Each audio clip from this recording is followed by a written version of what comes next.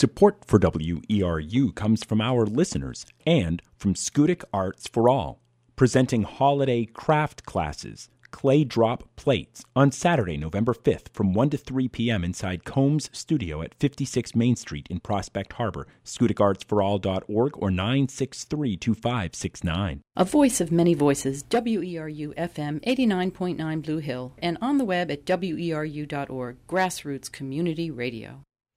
That's right, and it's 10 o'clock, and it's time for Democracy Forum with your host, Ann Luther of the League of Women Voters Down East.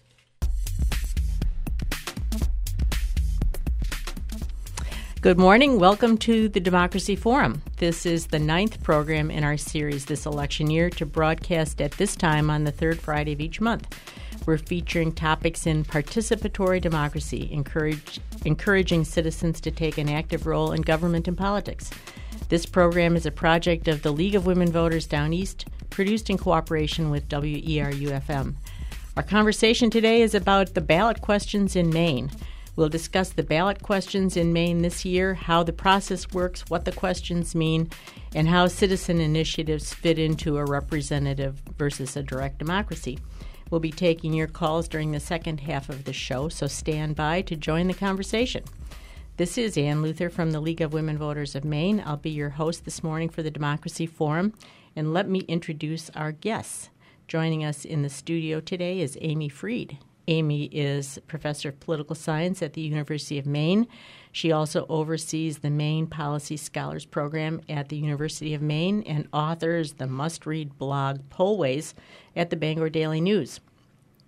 Professor Freed's research is in the history and political uses of public opinion in the United States, as well as political ideas and activism. She is the acclaimed author of numerous books and articles. Her most recent book is Pathways to Polling, Crisis, Cooperation, and the Making of Public Opinion Professions, and is currently working on a book on the strategic promotion of distrust in the United States. Can't wait to read that one. Good morning, Amy, and welcome. It's great to be here, Ann. Also in the studio with us is Jill Goldthwait. Jill is well known in the area as our former state senator from Bar Harbor in Hancock County. Jill is also an award-winning political columnist for the Ellsworth American and the Mount Desert Islander.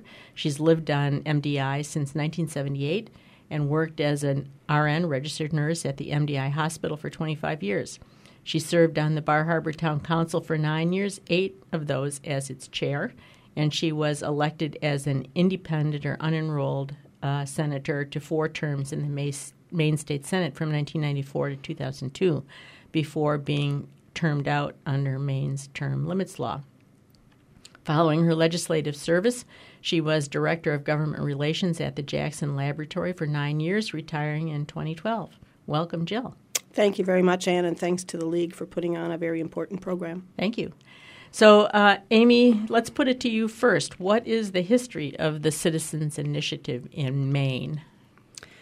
Well, Maine adopted this element of our political system in 1911, and this grows out of the progressive movement, which was a movement that wanted to decrease corruption in government and also increase the role of average citizens. And, one of the other things associated with the progressive movement is the direct primary, so that candidates were chosen by voters rather than party bosses, party leaders in back rooms. That didn't really spread completely, the primaries, till a lot later, but, that's when it got started. And there are a lot of other things in that era that were, really meant to take away power from political machines. So, that you would choose people based more on their qualifications and who they knew, and basically the professionalism of government through the development of public administration as a profession. Mm-hmm. Do you want to add to that, Jill?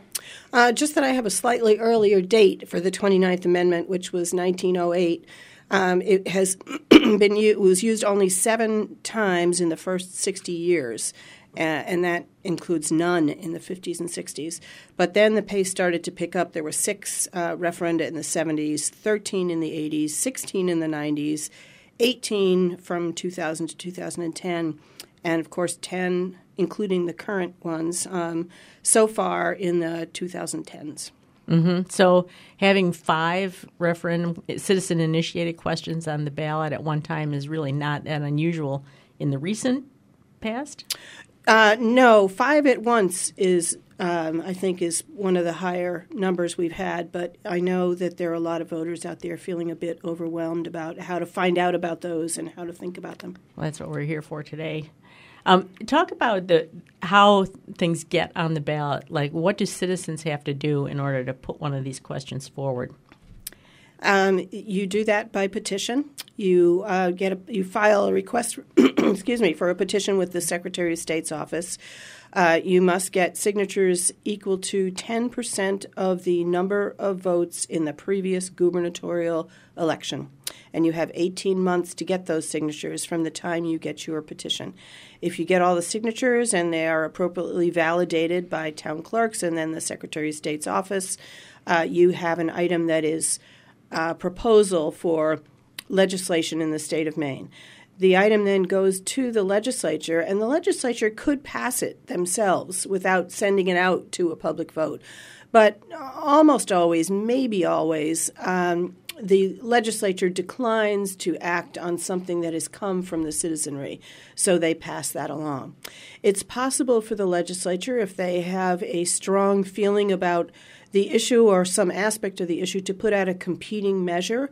They cannot change the question as it's brought to them by the petition, but they can develop a competing measure and put that out at the same time. You want to add to that? I think there was consideration of a competing measure on at least one of the questions before us this year. That's right. There was discussion of doing that on the minimum wage, and, that just didn't come to fruition. And in some ways, I think it muddied the waters a bit because this was coming from the Republican side, which had been very critical of increasing the minimum wage. So, with some members of the party opposing really the concept of a minimum wage itself. So then if you are introducing another version of that, it seems somewhat contradictory.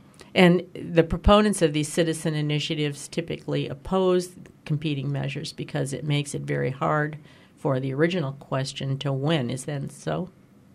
Yeah, I don't remember what year it is. One of you may recall, but I remember some on forest management practices. I've been in Maine for 19 years, so it was somewhere early on in my life in Maine that there were several measures, and I don't think any of them ended up passing. It just gets very complicated looking at them, and people don't have that binary choice, and therefore it can undermine support for any of them. I think actually the winning question had, if there are 3 choices, you have to get over 50% in order to prevail. And if none of the 3 gets 50%, then the top 2 go back another round until one does get 50%. I think it's a sort of a weird system where the top vote getter goes out alone and has to get a third of the number of total votes, be a third of the number of votes cast in the first election. They have to reach at least that number in positive votes in order to win. So it's rather complex, and I don't remember that we've ever had to do that. Yeah. And when would it go back out again? I mean, it's not a short term. No, it's time, the next right? general election, yeah. So it would be at least 6 months. Okay. From a November election, it would be on the June ballot then. And, so it's the original measure, the competing measure, and neither. So the 3 choices to start. And then whichever of the 2 goes up against neither. You know what I'm saying? Right. But the whole competing measure thing, to me, is an indication of one of the weaknesses of the citizens' referenda, because it indicates that there are strong other views. And the legislative process is meant to attempt to sort those out before legislation is completed. But with the referendum, as inevitably comes to light, there are issues that even people who wrote those and think they really got it right and suddenly say, oh, that could have been clearer or whatever. That doesn't happen as much with the referendum process, or as thoroughly, I'll say. Mm-hmm. And so then somebody says, well, we'll do a competing measure because that'll explain this or that. And then, as I say, that points out one of the weaknesses of the process. Go ahead, Amy. Yeah, and I'd say, really, most political scientists are not really crazy about referenda as a process, simply because, we've designed a system of government where there can be a lot of give and take and negotiation, and there's a lot of issues that are very complex. You look at various tax reform measures, for example. There's a lot of, specifics that get worked out in order to get a bill that can pass. And the same is true with other kinds of policies. And so you've kind of lost that element of the political system by making it this binary up or down kind of thing. I think it may make more sense to something that's a relatively simple kind of situation. But the more complicated the referenda is, sometimes you go, mm-hmm. is this really the way we should be making policy? I agree with Amy. I think that an example of something that to me makes good sense for a referendum is term limits. It's pretty basic. Do you want them or do you not? And do you want them to be? Of course, then somebody puts it out in the referendum, it'll be 4 terms. Well, somebody might say, I'd favor them, but for 8 terms or 2 terms. So there's still some room in there, but it's basically an up or down question. When you get into policy, it gets very complicated, and most of those policy details are not well known to the public. Question 1, the marijuana initiative, is a single sentence on the ballot. It's a long sentence, but it is a single sentence. But it's backed by 34 pages of a bill that goes along with that explains all the details. How would this work? What about licensing? What about taxation? And those details are generally lost because it's complex and legislation is by nature rather difficult to read. Fair enough, but it is serving, would you say, as sort of a safety valve in the current climate where compromise is harder and the legislative process may be frustrating people's intent in some ways? Or is that why we're seeing so many questions on the ballot this year? And I just want to add one more thing for you to think about when you answer that question. I think around the country, the League of Women Voters has worked on a certain number of structures of democracy, referendum, clean elections, term limits, whether you like them or not, redistricting reform, things that have to do with changing the power of politicians to control the process are very difficult to pass through legislative enactment. Yes, they are. I know that full well, having served as an independent and having come across many statutes, laws that controlled what I, as an independent, could do within the legislature. Right. If we have a study commission, it'll say there have to be this many people from the majority party and that many people from the minority party. And I'm not even eligible for that. I'm happy to say that my colleagues were quite cooperative in a sensitivity to that and changing some of that language to make it a bit more open. But yes, if you're trying to change something that is an advantage to the political parties, it's not likely that you're going to do it within a legislative setting controlled by the political parties. So, Amy, talk about how the referendum process provides a sort of a safety valve for frustrated citizen. Well, in Maine, in particular, one way is through the ability to overturn, a law of the legislature with the people's veto process. And one case of that where the League was involved was in 2011 with the restoration of Election Day registration, which was, turned out to be extremely well supported by the voters to restore. I believe it was something like 60-40. Yeah. It was it was an overwhelming vote to do that. So it was a bipartisan vote among citizens to restore that. And, that is certainly a case of, how much influence citizens are going to have, because we know that if you can vote, if you can register to vote on Election Day, you have the states that have that have higher levels of voter participation. But then we had a people's veto on that very carefully crafted tax reform package that was sort of in the other category of something very complex, worked out through careful negotiation, overturned along very simplistic lines. Yeah, I think that is a problem, but I think the people's veto is different than a citizens' initiative because it is a black or white, up or down thing, as opposed to it's not being replaced by some policy that somebody has developed. It's a simple refutation of something that passed. And that's the reason why bills that pass do not become law for 90 days. That 90-day period is the opportunity for the citizenry to veto any legislation. We're at the 15-minute break here, so let me come back to the question about direct versus representative democracy in a minute. But for our listeners, you're tuned to the Democracy Forum on WERU. This is Ann Luther of the League of Women Voters of Maine. Our topic today is ballot questions in Maine, and our guests are Amy Fried, professor of political science at the University of Maine, and Jill Goldthwait, former Maine state senator and award-winning political columnist for the Ellsworth American and the Mount Desert Islander. And we were talking before the break about the relative advantages of making law through direct democracy versus through a legislative or representative democracy. And I wonder if you would start with you, Amy, comment on that generally, what political science thinks about direct democracy versus representative democracy and how that thinking may apply to the referendum process. I mean, I would say that most political scientists, are more supportive of using the kind of standard institutional structures that we have, but on the other hand, there's a lot of respect for the progressive movement, for what the progressive movement stood for in terms of reforming government and, professionalizing government in various ways, introducing, regulation of food and drugs. The FDA is Food and Drug Administration is a progressive era kind of reform. Also restrictions on fundraising. The question of money in politics was quite alive during that period as it is today. So, I think there's a lot of respect for certain elements of it.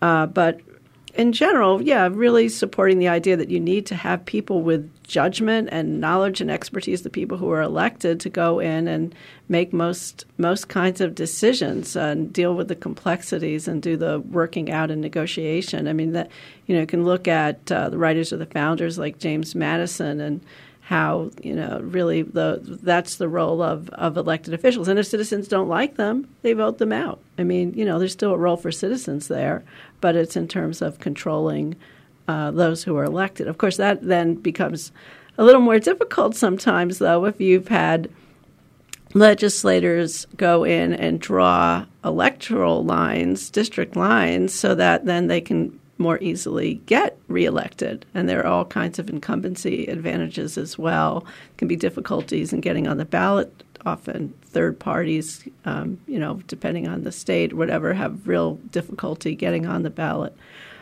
So, if you have, it's a nice idea to say, well, yes, this happened through the normal institutional legislative process, but you also can have ways in which that becomes problematic. What people sometimes say about districting, the gerrymandering, is that we want voters to choose elected officials, not elected officials to choose the voters.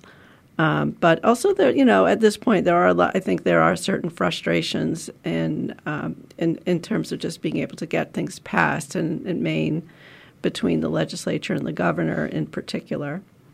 But, one thing I'd want to say about the recent uses of referendum, and I guess this is an interesting case, would be one that didn't make the ballot this year, which was a casino one, where there was an enormous amount of money that came in and people were getting paid.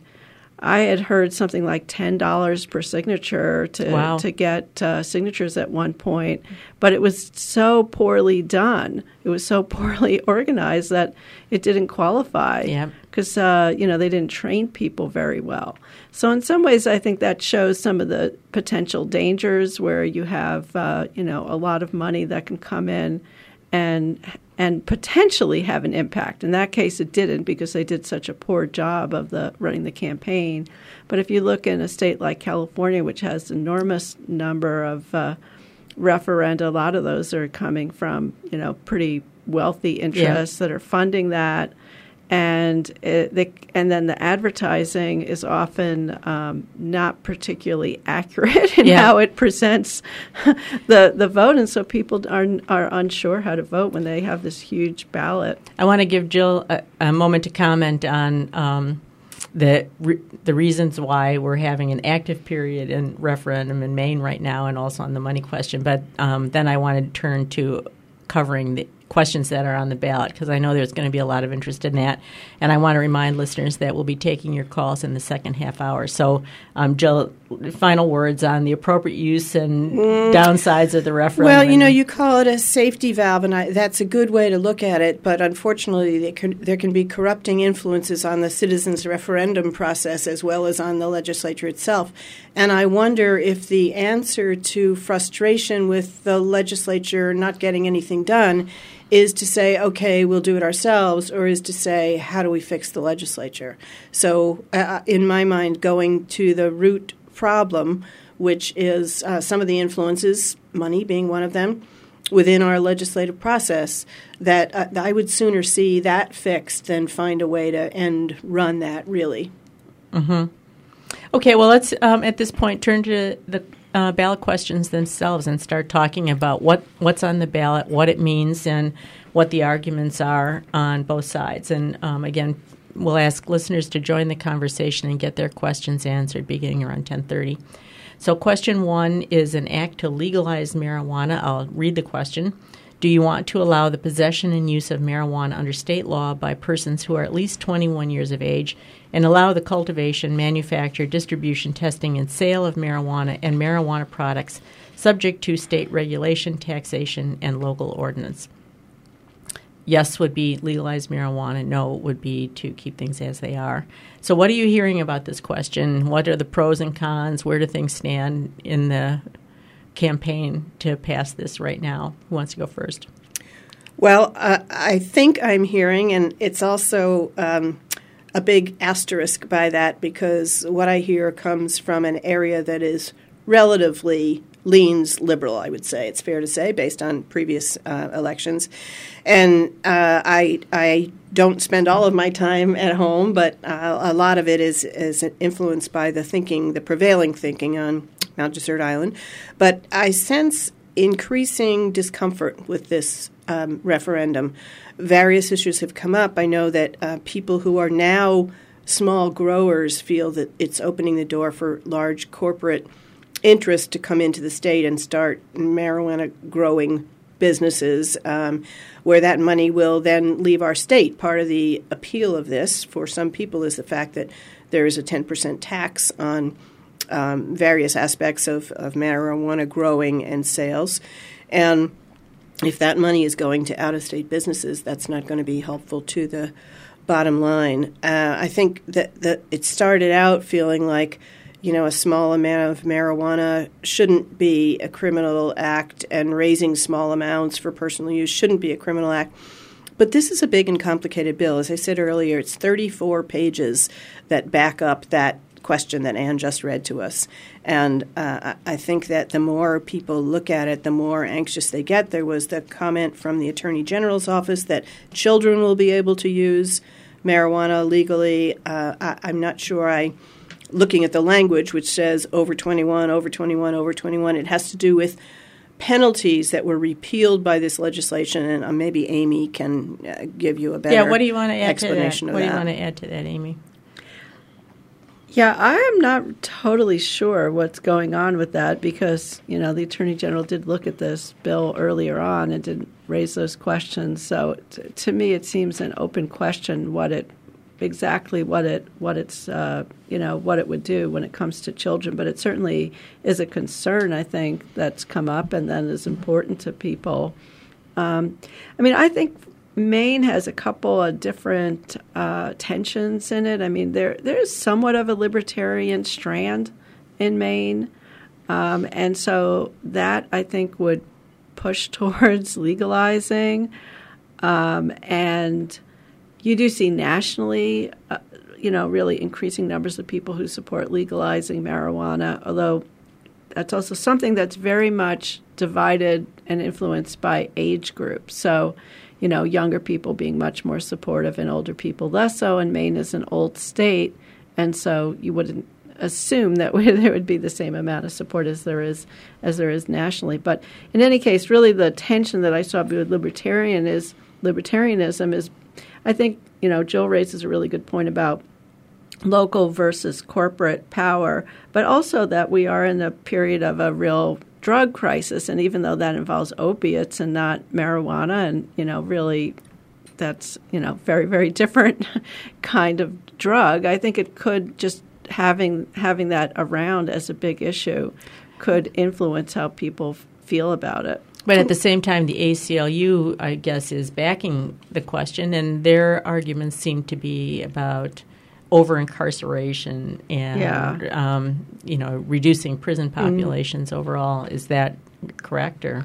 Yeah, and there just are so many people who have tried or, used marijuana over the years, at least some point in their life. And so if you say, well, this is going to have all these bad effects in terms of potentially being involved with other drugs, a lot of people have experience either with themselves or people that they knew where that simply did not happen. Right.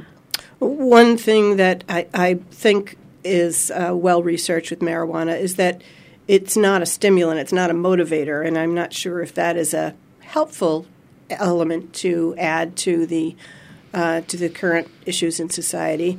And the other negative I've seen with hard data, although I'm not probably qualified to evaluate that data, is the increased number of motor vehicle accidents in the states that have legalized marijuana. Okay, shall we turn to the next question? Question 2 is an act to establish the fund to advance public kindergarten to grade 12 education. And the question reads, do you want to add a 3% tax on individual Maine taxable income above $200,000 to create a state fund that would provide direct support for student learning in kindergarten through 12th grade public education? So, Amy, where did this question come from, and what are you hearing about the pros and cons and so forth? I think this is one of these cases where a referenda comes about in terms of frustration with the political process because, there is a requirement for the state legislature to fund education by a previous referenda. I can't remember the exact percentage. It's sure 55%. Yeah, 55% of the cost. So, since it's never that has never happened, and that's obviously a big piece. So to be clear, that passed by referendum a few years ago, and the legislature never did it. Right. Okay, go ahead. So the legislature never did it. So this is a way to say, okay, well, here's the money for it, because I think that is really one of the issues when it comes to funding education is if you're going to, where's the money going to come from? And education and healthcare are pretty basically the biggest pieces of the state budget. So who are the principal backers of this question, and what are their arguments in favor of it? Well, I think the main argument is simply that, that we should be supporting education more and, get the financial support for it. Some of the questions about it is, I think some of it is around the formula for it. How are the funds actually going to be distributed? Are the poorest schools going to get the support that they need?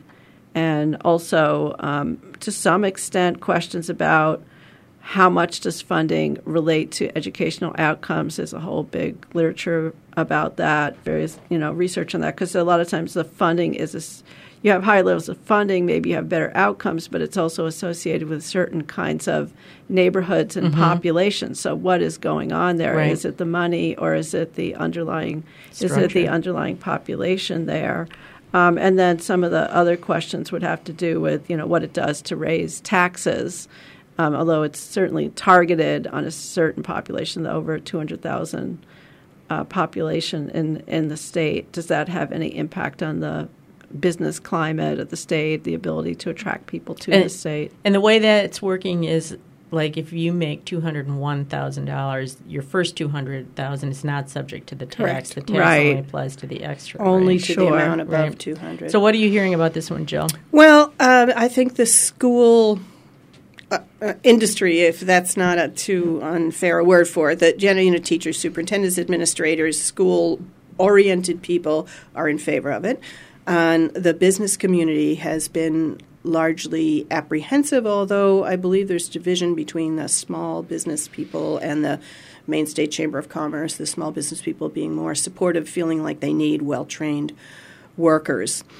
The piece in here that is tortuous and interesting only to a political nerd is the part about supplanting versus supplementing money.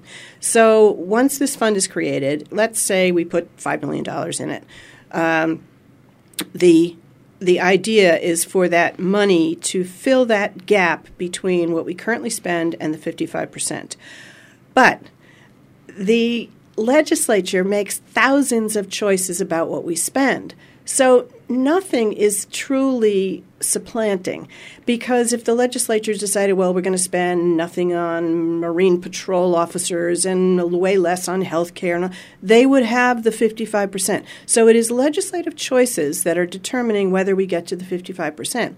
So simply to say, we're going to put the money in this fund in there and then we're going to take more out of school fund. It's not that simple. It's much more complex in terms of all the other decisions a legislature makes. So maybe a legislature would feel like, well, we can put more money into farms for the future because we know we've got this backup fund. So it's very complicated, and then there's the issue of fairness. Well, I don't want to cut you off on that, but I mean, these are only bills. Just because they passed by referendum, they have no special status as opposed to a bill that passed by legislative enactment.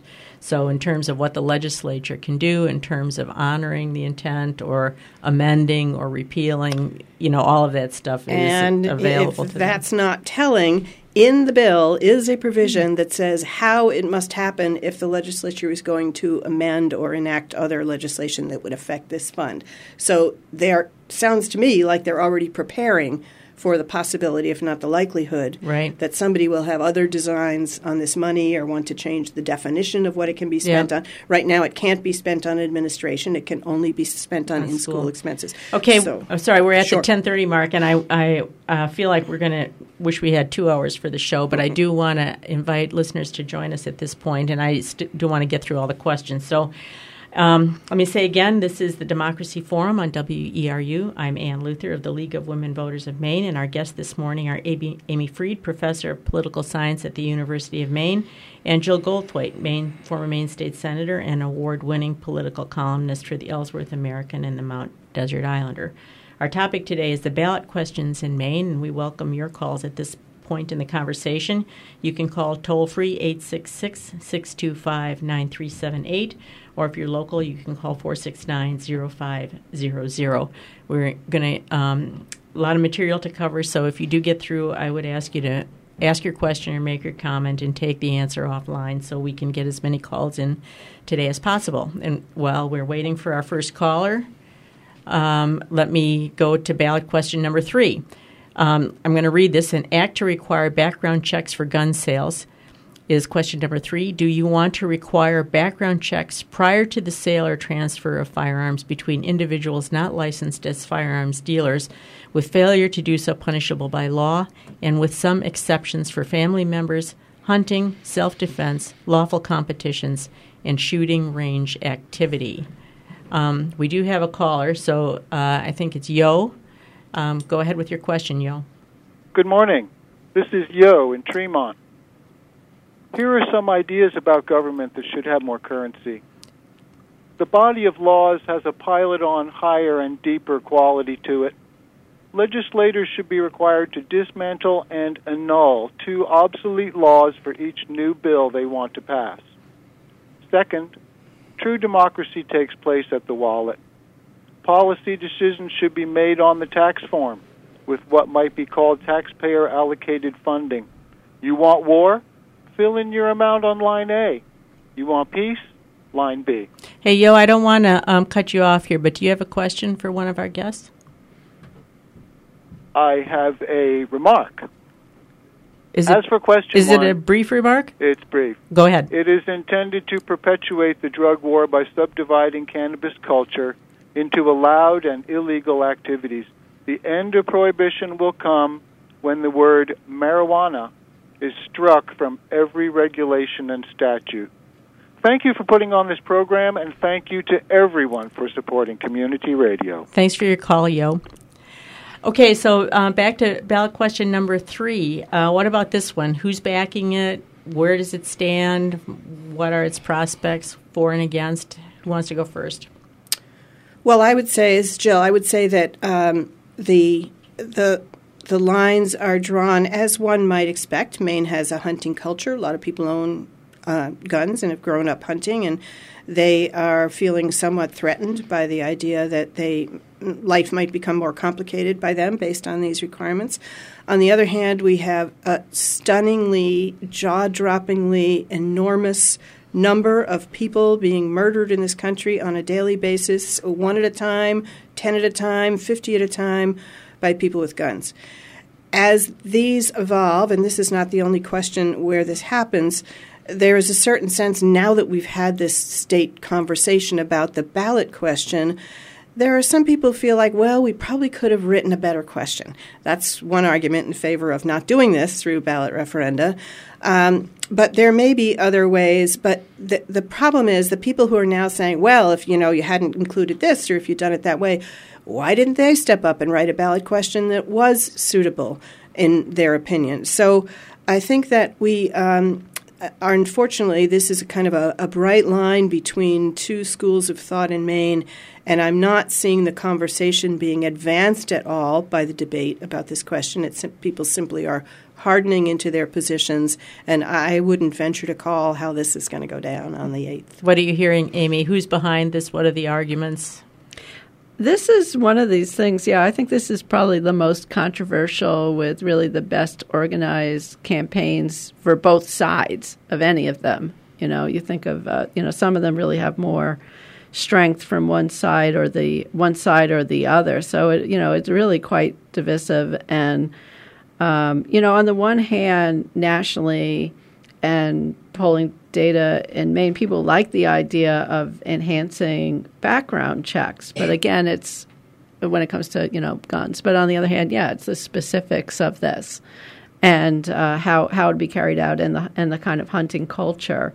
But, one thing we know in Maine has low level of violent crimes, very, very low, and it has low level of murders. But most murders in Maine are people who know each other, killing each other, and specifically men killing women with whom they have a relationship.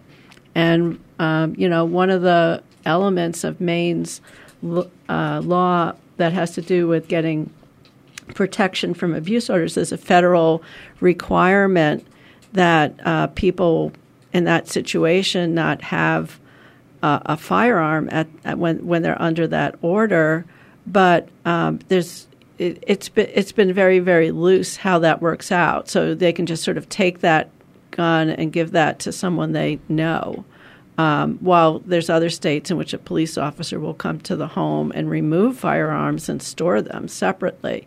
So, when you think of, what is the actual landscape of violence in Maine, it's within this really generally this one area. There's also some other crimes, drug crimes, and unfortunately they may increase in the future given the issues with opiates. But that's really what it's been. I've heard on the pros and cons side a lot of opposition stemming from areas that I sort of thought were carved out as exceptions under the law. So are people understanding clearly how this is going to work in terms of loaning a gun to a friend or giving an heirloom gun to your son or stuff like that? I guess with anything, there is a lot of anxiety about will it really work that way, or what about are there gray areas and all that. But if you look at guns as a public health issue, statistically, suicides and children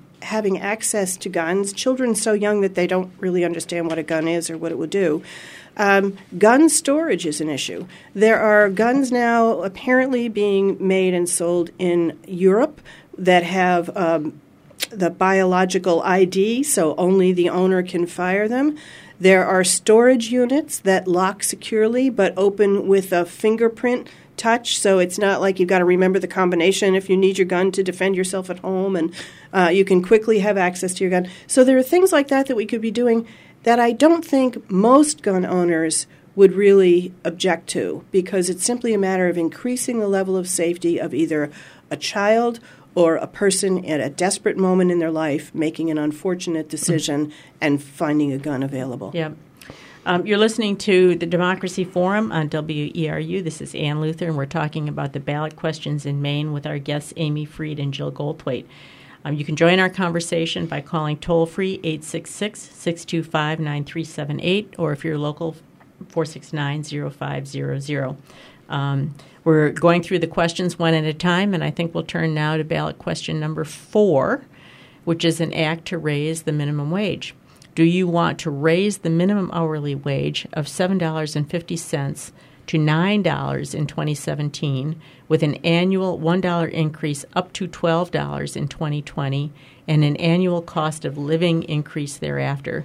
And do you want to raise the direct wage for service workers who receive tips from half the minimum wage to $5 in 2017 with an annual $1 increase until it reaches the adjusted minimum wage?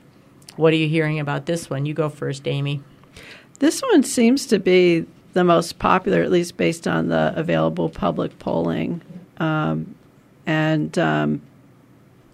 I mean, I don't, we don't know actually, obviously, how it will turn out, but so far, this one seems to have various broad support. I'd say one element of it that has gotten not that much attention but is important is the cost of living adjustment that will kick in as part of it. I mean, that is in the ballot language, but I haven't really heard that much discussion of that. And that has been adopted in some states around the country. I know New Jersey adopted that 2 years ago, and there's several other states that have done that as well. So that then puts this on somewhat of a, kind of an automatic road with the rise of the minimum wage.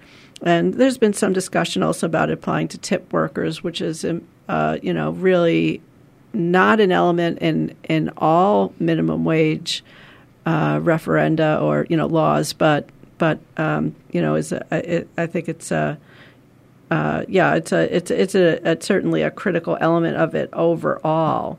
One of the things I'd point out is that some of the analyses have just looked at the workers who are making current minimum wage in Maine, the $7.50 an hour, and how many would be influenced. But given that there are people making in between, they would also be influenced. So it ends up being a fair number of people when you look at it overall who would get raises, and then there's the potential for people making whatever the next minimum wage is what they're making already, who perhaps would get bumped up as well, because then they people wouldn't want to be paying minimum wage. Right. A lot of wages are subject to just how many people are available for a particular kind of job, and sometimes wages will be even for various basic service jobs above the minimum wage to begin with if you can't find many people to work there.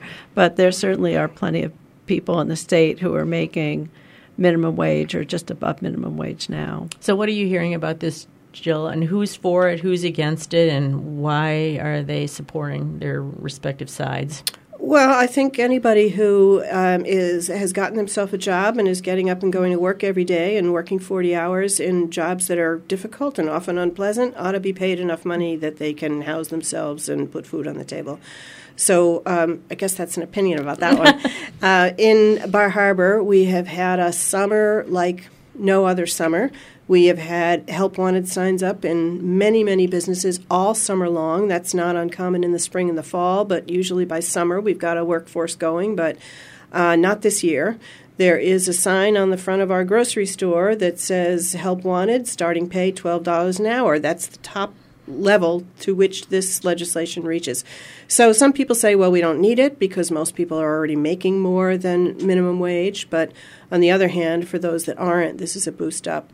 One of the big arguments is that, well, when I hire kids, I don't want to have to pay them, that much money for a summer job, or if I hire an older retired person. Well, an older retired person has got a storehouse of life experience and professional experience, and why should they be working for $7.50 an hour? Yeah, I mean, I guess most of the opposition that I'm hearing is coming on the tipped worker side, but I don't know if you're hearing that too or not so much. A little bit, but I think that gets a bit complicated about how would that work and what does that mean. And I think there was a restaurant in Maine that said no tips. We're going to pay our wait staff X amount per hour, and it was a reasonable amount, and we're going to have a no-tip policy. So it'd be interesting to see how that's working out for that business that decided to take that on voluntarily. Anything else on question 4 before we turn the page? Okay, turn the page. Question 5, an act to establish ranked choice voting. Do you want to allow voters to rank their choices of candidates in election for U.S. Senate, Congress, Governor, State Senate, and State Representative, and to have ballots counted at the state level in multiple rounds in which last-place candidates are eliminated until a candidate wins by majority? Who wants to go first?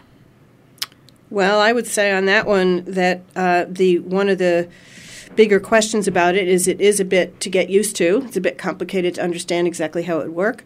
In this particular election year, we seem to have a major focus on voter fraud and rigged elections, which happens in a statistically insignificant way nationally as well as in Maine. I know my town clerk. I don't know if you all know yours, but I would not mess with her around an election. And I think that there are provisions to make sure that this is a safely guarded way to vote. There are other states, and Portland is using that in some circumstances. I think that people have debated the issue of in our recent experience, we had a 5-way gubernatorial election. We haven't had a 2-way gubernatorial election, but once in the last 25 years, I think it is, something close to that. So we are deeply experienced with the situation of, well, I really like candidate C, but on the other hand, if I vote for C, then maybe A will win. So this is a way of offering voters a way around that, and I think that's helpful. And it also avoids the cost of a physical runoff election. This is sometimes called instant runoff because basically you're making your second choice at the same time you're making your first choice. There are concerns, as I said, about ballot integrity, but I think those are managed. In the case of a recount, we have a process for ballots being delivered to a central location and a chain of command of the ballot and so on. So the downside of this one, I think, is dwindling in the public mind as people get more comfortable and come to understand it. What are you hearing, Amy? Well, it is a complicated process. It's being used around the country at a municipal level, in some cities, but it has never been used in an American state, for statewide elections or state legislative elections. So it would be a bit of an experiment, although it has been used internationally. It's used in Australia, for example. The political science research on this has a couple of different arms to it, I'd say. And, one is that, yes, it does seem to improve civility, which is one of the arguments for it, that you're going to have elections where people don't go after the other candidate in the same negative way because they don't want to turn off potentially the supporters of that other candidate. They might because they want to be perhaps their second choice in the ranking. So It does seem to improve civility. However, there's also research that suggests that you get some drop-off in political participation, voter participation, and more in part because of more spoiled ballots. In other words, people not voting correctly among voters with lower levels of education and income, which, as someone who's very interested in voter participation and keeping voter participation high, as many people voting as possible, that is a little, it seems to be a bit of a difficulty.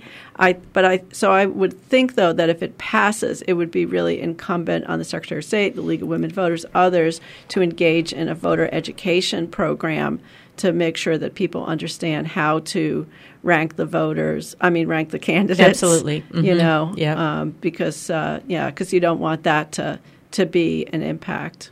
Mm-hmm. I will say a tip to the voters. I was in a conversation about this last night, and people were talking about being afraid that they had done something wrong with their ballot that would make it invalid, and didn't realize that if you're in the voting booth and you make a mark or you do something that you realize, oh, that's not right, you can ask the clerk for another ballot, and they will void the ballot you have, and you can cast a clean ballot. Yep. So in the process of getting used to this, if you do something that you then realize is not what you intended, you can get a clean ballot and vote. And the optical scanning equipment that we use in Maine can be set up to return an erroneously cast ballot to the voter for them to get a second chance. That's true now. Anything else on question 5?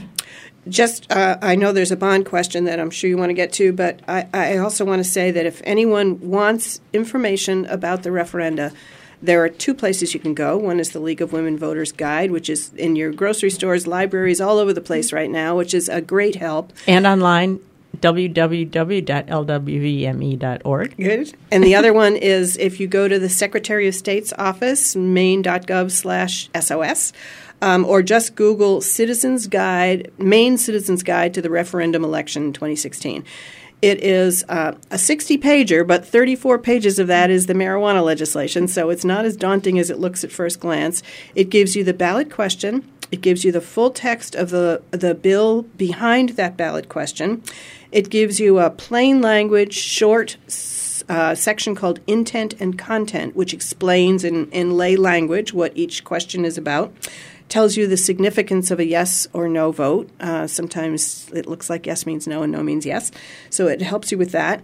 Gives an estimate of the fiscal impact, both revenues that might be raised and expenses that will be incurred. And it also has a section where up to 3 public comments can be filed either in favor or against the particular question. So it's a great resource, and I highly recommend it. So before we turn to the question, one more time, you're tuned to the Democracy Forum on WERU. This is Ann Luther of the League of Women Voters. Our guests this morning are Amy Freed and Jill Goldthwait, and we're talking about the ballot questions in Maine. Our lines are open. If you'd like to join the conversation, call 866-625-9378, or if you're local, 469-0500. So here's the last question. Question 6 is a bond issue. Do you favor a $100 million bond issue for construction, reconstruction, and rehabilitation of highways and bridges, and for facilities, equipment, and property acquisition related to ports, harbors, marine transportation, freight and passenger railroads, aviation, transit, and bicycle and pedestrian trails to be used to match an estimated $137 million in federal and other funds? So how did these bond questions come on the ballot in the first place, and then what do we make of this one in particular? With a few exceptions, like the court authority, bond questions have to go to the public. So they don't come through a petition route the way the referenda questions do. They just have to be put out for public approval. So this was put on the ballot by the legislature?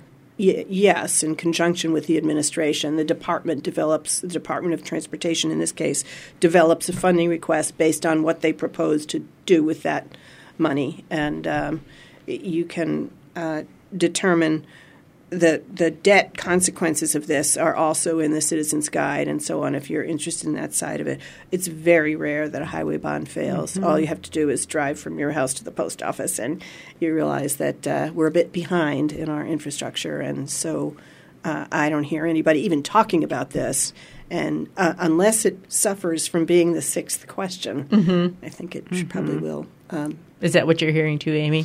Yeah, I would just agree. They just really do tend to pass. Professor Melcher of UMaine Farmington did a whole analysis of this last year. He presented at a conference of, how different bonds, have tended to go in Maine, and everyone loves transportation bonds, basically. So yeah, I think bonds run into trouble also when there are multiple bonds, and then people go through and say, okay, maybe there's one I don't want to spend money on this one. And this, it is number 6, but it's also the only bond. Right. And I mean, we have had some bond issues pass in Maine that then have not been released or issued. Mm-hmm. Do you have another hour, Anne? I've got another 2 minutes, right? Yes. The chief executive has up to 5 years, I think it is, to release those bonds, and that there's a whole sort of process for that, and that process can become political as well. And I think that, yes, it's true that there have been some questions about bonds being released, and should they, or do they have to be, or how does that work in Maine? So is that likely to happen on this one? I would be very surprised. Okay. Sounds good. Well, we're coming to the end of our hour here, so I want to give you each a moment to make a last comment or pitch about this, and I would especially ask you to say a few words about how we can encourage people to turn out and vote in this election. So you want to go first, Jill? Sure. In the past 10 days and in the next week, I have been involved with many different contexts in which citizens are getting together to talk and think about what's coming up in the election. And I must say that it has been very heartening. I mean, this cycle has been so depressing in so many ways. When you get a bunch of well-intentioned people in a room, even people that have very different opinions, there is still a desire to understand the issues, be thoughtful about them, be civil to each other, even be funny, which is the best. And I think that is a sign that all is not lost. And I can't imagine that people would sit out this election. I certainly hope they don't, no matter who or what they're voting for. That's the only way we get a general expression of public opinion. Go ahead, Amy. Last thoughts or comments before we run out of time here today? Yeah, I would definitely encourage people to get out and vote. And I know that the absentee ballot applications are way up in Maine, and even the numbers returned already. I usually like to vote myself on Election Day because I just like the sort of civic feel of it. But I did go down and vote in Bangor City Hall a week ago.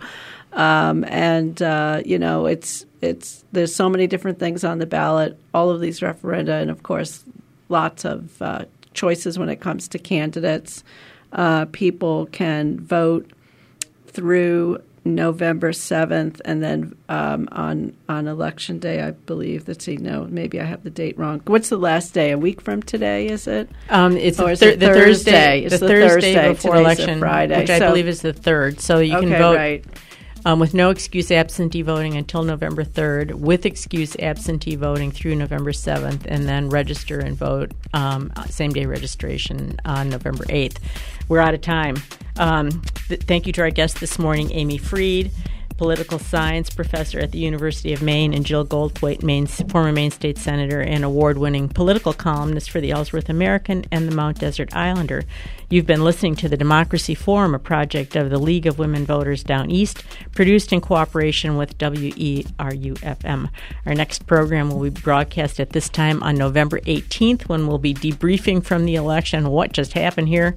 Thank you to Amy Brown, our engineer today at WERU. Thank you to our listeners. The League's website is lwvme.org for more information about this topic or to learn about other shows in the series. See you here next month.